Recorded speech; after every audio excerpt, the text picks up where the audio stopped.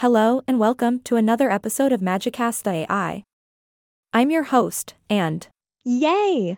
I am not a robot anymore. Today, we are diving into the world of herbal and natural remedies for anxiety. Now, I know anxiety can really be a buzzkill, but fear not, my friends, because nature might just have some tricks up its sleeve to help us out.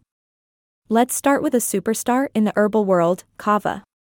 It showed some promising results in treating anxiety, but unfortunately, reports of serious liver damage made the FDA go all whoa, hold your horses.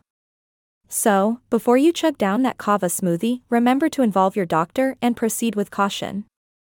Safety first, folks. Next up, we have passion flower. Oh, the name alone brings back memories of romantic sunsets and stolen glances. But did you know that passion flower might also help with anxiety?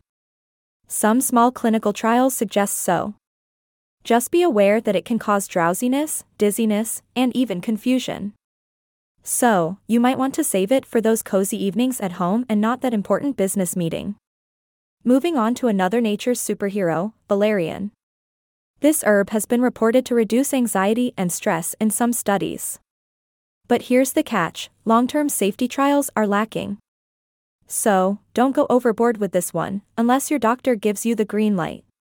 And hey, remember to watch out for those headaches, dizziness, and drowsiness. Sometimes valerian really knows how to party. Chamomile, the ultimate relaxer. Sip it in tea form and feel your worries melt away, like butter on a hot biscuit. Limited data suggests that chamomile is generally safe, but it can increase the risk of bleeding when used with blood-thinning drugs. And hey, for those allergic to chamomile, sorry, no blissful tea parties for you. Now, let's talk about lavender, and no, I'm not referring to that grandma's perfume. Preliminary research shows that oral lavender or aromatherapy with lavender can actually reduce anxiety. However, keep in mind that it can increase your appetite, make other medications and supplements a bit too sleepy for comfort, and even cause low blood pressure. So, lavender is like that mysterious, yet intriguing date, proceed with caution. Our next contestant is lemon balm, a super cool name for a super cool herb. Lemon balm has shown some potential in reducing symptoms of anxiety, like nervousness and excitability.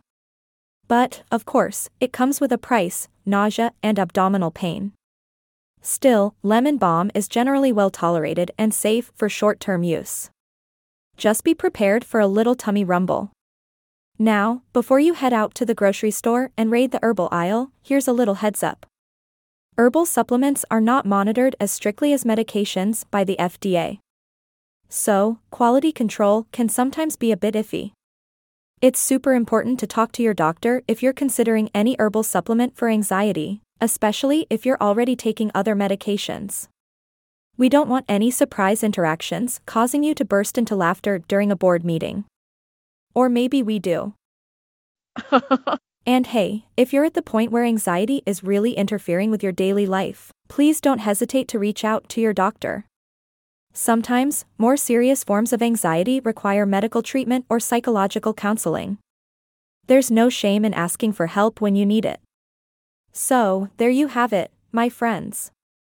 A glimpse into the world of herbal and natural remedies for anxiety.